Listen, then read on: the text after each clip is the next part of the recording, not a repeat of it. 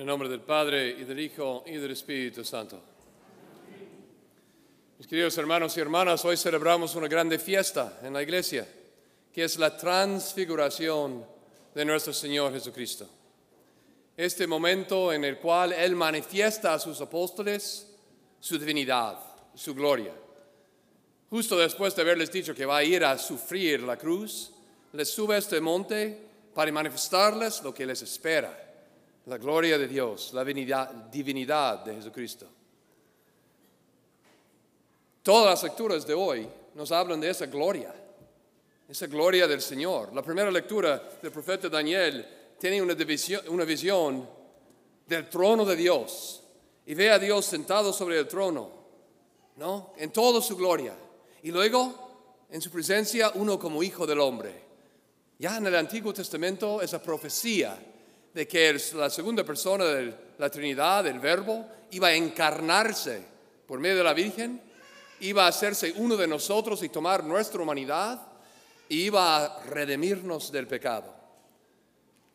Entonces Daniel en el Antiguo Testamento tiene esta visión de la gloria de Dios. Y en el Evangelio, los mismos apóstoles ven esa gloria en Jesucristo nuestro Señor. Y no lo ven simplemente como algo externo, sino en su misma humanidad, como Hijo encarnado de Dios Altísimo. San Pedro en esta segunda lectura decía, lo que hemos predicado es lo que hemos visto, no de mitos y de fábulas hechos con astucia, sino de la realidad revelada por Dios. Ahora bien, ¿qué más da?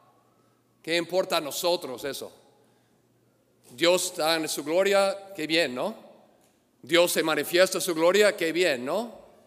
Pero no lo hace jactanciosamente como para decir, mírame a mí, no. La gloria que vemos en Cristo, en este monte de Tabor, es su humanidad, el cual Él se ha encarnado y tomado la humanidad. Él manifiesta esta gloria en esa misma humanidad encarnada. Es decir, Él quiere que tú también, como miembro de su cuerpo, reciba de esta gloria de Dios en tu humanidad. Eso es el plan de Dios. No es una fábula, como las ideologías de hoy que se inventan y se quieren confundir a nuestras generaciones de cosas ridículas. No, eso es la verdad revelada por el Dios mismo, por medio de su Hijo encarnado, que ha venido a redimirnos. Que quiere decirnos, desde el inicio yo les creí porque quiere hacerles partícipes de mi divinidad. Quiero que mi gloria se resplandece en ustedes. Quiero que participen con nosotros, el Dios Padre, Hijo, Espíritu Santo, en la gloria eterna. Y entonces Cristo viene no solo a revelarnos quién es Dios, sino a revelarnos quiénes somos nosotros en los ojos de Dios. Cosa que nuestro mundo de hoy tiene muy, muy confundido. Los que no aceptan a Dios, los que no crean lo que Él ha revelado del ser humano, inventan todo tipo de ideologías bárbaras, tontas, inmorales. Y a veces confunden a los jóvenes de hoy con unas ideologías, por ejemplo, lo que están intentando enseñar en nuestras escuelas ahora, las ideologías de género. Que un niño de 10 años, si se siente mujer y es niño, pues puede cambiarse a mujer. Ya. En vez de saber, yo soy hijo e hija de Dios. Y quieren confundirles. Y confundir a nosotros. Y ser tolerantes. Todo está bien. Da igual. Puedes ser lo que quieras, cuando quieres, como quieres. No. La verdad es verdad. Y hay que respetarlo. No hay que poner etiquetas a las personas. Hay que reconocer que todos somos hijos e hijas de Dios, que compartimos con Él su vida divina, porque Él ha querido darnos una participación en su gloria. Eso es lo que somos delante de Dios. No sé si ustedes lo saben, pero en Tierra Santa, si alguien ha estado ahí, hay este monte Tabor. El monte que dice el Evangelio que Jesús subió con Pedro, Santiago y Juan y se manifestó su gloria. Lo que muchos no saben es que en este monte, que la verdad es una colina, yo he estado ahí y se sube en 10 minutos en autobús. No se puede subir en media hora o una hora caminando si quieres. Pero arriba, antes en esa colina, en ese monte, había en la antigüedad un templo pagano. Un templo dedicado a los dioses de los paganos. Que en los tiempos de Jesús ese templo estaba en ruinas, ya no existía, eran solo las piedras estaban ahí por el piso. Pero es ahí donde Jesús decidió subir con sus discípulos, los judíos, Pedro, Santiago y Juan, el pueblo escogido por el cual Él iba a entrar en el mundo, pero para revelar su gloria no solo para ellos, sino también para el mundo pagano, para el mundo entero. Yo soy tu Dios, les he creado, he venido para redimirnos de nuestro pecado, vino Jesús, y para darnos otra vez la participación en su vida divina, en su gloria. Y entonces está diciendo a todo el mundo, paganos, judíos, y a todos, de todas las naciones, de todos los pueblos, de todos los tiempos. Aquí estoy yo, tu Dios, que te estoy revelando la verdad, lo puedes aceptar y vivir como hijos e hijas de Dios, o puedes dejarse engañar por tantas ideologías y tonterías y barbaridades que quieren confundirte y alejarte del camino de Dios para que viva, no sé, en la oscuridad.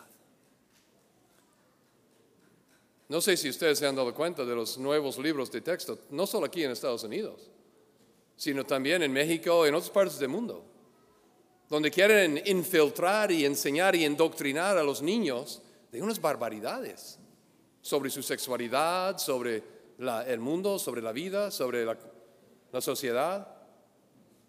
Si ustedes tienen sus hijos en escuelas públicas, no dejen que simplemente les enseñen lo que están en esos libros. Cóganlos, léalos y enseñen a sus hijos, hey, esto es equivocado. Lo que están diciendo aquí es un error. No, es tu responsabilidad como papás, no ser indiferentes. No entregue un teléfono a sus hijos y diga, ya, diviértese. Porque ellos van a ver todo tipo de cosas ahí. Y sus mentes son jóvenes. Entonces fácilmente se van a confundir y pensar, eso está bien porque lo vi en la tele, lo vi en mi teléfono. Entonces está bien, debe estar bien porque está aquí. Porque todavía no tienen un juicio crítico para distinguir entre el bien y el mal correctamente. Entonces cualquier cosa que les dice, pues, lo dijeron ahí, debe ser verdad.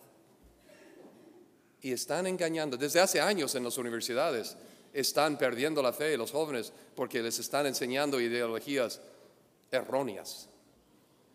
Y ahora quieren hacerlo en las escuelas elementales, públicas. Como reciben su dinero del gobierno, pues tienen que hacer lo que mande el gobierno. Gracias a Dios, nosotros aquí no tenemos que hacer eso. Podemos enseñar la verdad a los niños. Pero así es. Y podemos simplemente estar ahí. ¿Qué está viendo en el teléfono? Ni me importa. Pues debes importarte. Porque a lo mejor está viendo algo que le está confundiendo. O pornografía, que es tan fácil a la mano ahora. No puedes ni ver hoy día en la tele un anuncio sin que están promoviendo cosas inmorales. ¿No? Que todo está bien. Haz lo que quieras. Porque la sexualidad en la mente del mundo es solo el placer, no es el amor y la vida. Hay una confusión, mis hermanos y hermanas, en el mundo de hoy. Cristo hoy toma la humanidad y la transfigura. ¿Qué quiere decir?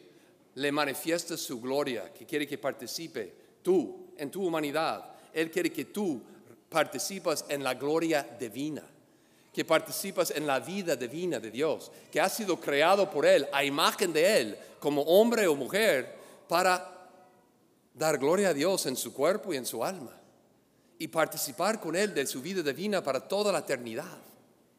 Eso es lo que quiere Dios. Ese es su plan. Para eso nos creó, y cuando por el pecado le dimos la espalda, por eso mandó a su Hijo para redimirnos, para restaurar ese don que compartir con nosotros su vida divina. Tú no estás destinado a morir y quedar en polvo.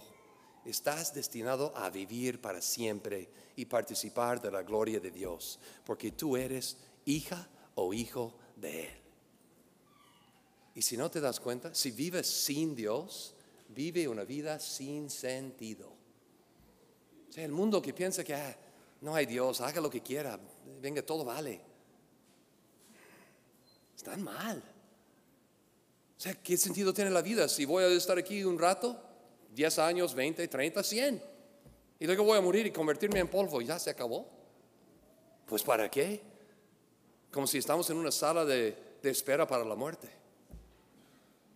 No, estamos en una sala, sí, de espera, pero una esperanza de la vida eterna. Eso es nuestra fe. Esta parte aquí, de esta vida aquí, es un transcurso que tenemos que ir caminando hacia la meta que Dios tiene preparado para nosotros. Y Él permite desde ahora que participemos de su divinidad, de su gloria, mediante la iglesia, los sacramentos. Vamos a recibir el cuerpo, sangre, alma y divinidad de Jesucristo nuestro Señor en la Eucaristía. Ese es Él diciendo, quiero que sepan que estoy contigo ya. Que te di la vida y te quiero dar la vida eterna y quiero que participe desde ahora en la iglesia mediante los sacramentos, su bautismo, su confirmación. Todo eso es participación en la vida de Dios. Todos ustedes la tienen, por eso están aquí. Pero el mundo te quiere confundir. Te quiere hacer pensar que todo vale, da igual, no importa. Mientras Cristo dijo, no, yo soy el camino, la verdad y la vida. Y nadie viene al Padre si no es por mí. Ni el pagano más lejos de Dios, más empedernido a rechazarlo, puede llegar al cielo si no es por el mismo Jesucristo nuestro Señor. O lo aceptamos y vivamos nuestra condición verdadera de seres humanos, hijos e hijas de Dios, según la verdad revelada por Él mismo. O la rechazamos y vivimos en la ignorancia de la estupidez, perdone la palabra, de las ideologías que hoy nos quieren infiltrar y meter en nuestras cabezas como si todo está bien. Pues no, mis hermanos y hermanas. Si lo aceptas tal cual, estás en el camino de la perdición. No deje que te engañen con las ideologías de hoy, que sí son fábulas hechas con astucia por los hombres y mujeres de nuestros tiempos. Hay que escuchar la palabra de Dios, que nos ha revelado la verdad en su Hijo Jesucristo. Y hay que aceptarlo y hay que vivirlo. No juzgando a los demás, no criticando a los demás, no condenando a los demás. No, ocupándose de ti mismo, de vivir como hijo o hija de Dios. Rezando por los demás, amando a los demás, buscando compartir con los demás la buena nueva. Id a todo el mundo y predicad la buena nueva. He venido a salvarles del pecado y darles la gracia de la vida eterna. Esto es el mensaje que tenemos. No uno de criticar y juzgar unos a otros y apuntar, no. No te olvides que cuando apunta el dedo, tiene 3 que se están apuntando a sí mismo. ¿Sí? Por eso yo siempre apunto así, para que no... ¿Verdad? Pero así es. No estamos aquí para juzgar. Estamos aquí para aprender de Dios. ¿Quién es Él? Porque Él se nos lo ha revelado en su Hijo. ¿Quiénes somos nosotros como hijos e hijas de Dios? Y cómo debemos vivir nuestras vidas conforme a la verdad. Lo demás es una mentira. Pueden creer en Él o en las estupideces, perdone de nuevo la palabra, del mundo que con sus ideologías erróneas y equivocadas quieren confundir sobre todo a nuestras nuevas generaciones de jóvenes, de niños ahora, en escuelas elementales, con ideas que, Dios mío, ¿a dónde nos van a llevar? Identifíquese con lo que eres. No dejen que te etiqueta con ninguna otra etiqueta de ningún otro tipo. ¿Quién eres tú? Hijo o hija de Dios. Que nadie te diga lo contrario. Entonces viva como tal. En el nombre del Padre, del Hijo y del Espíritu Santo. Amén.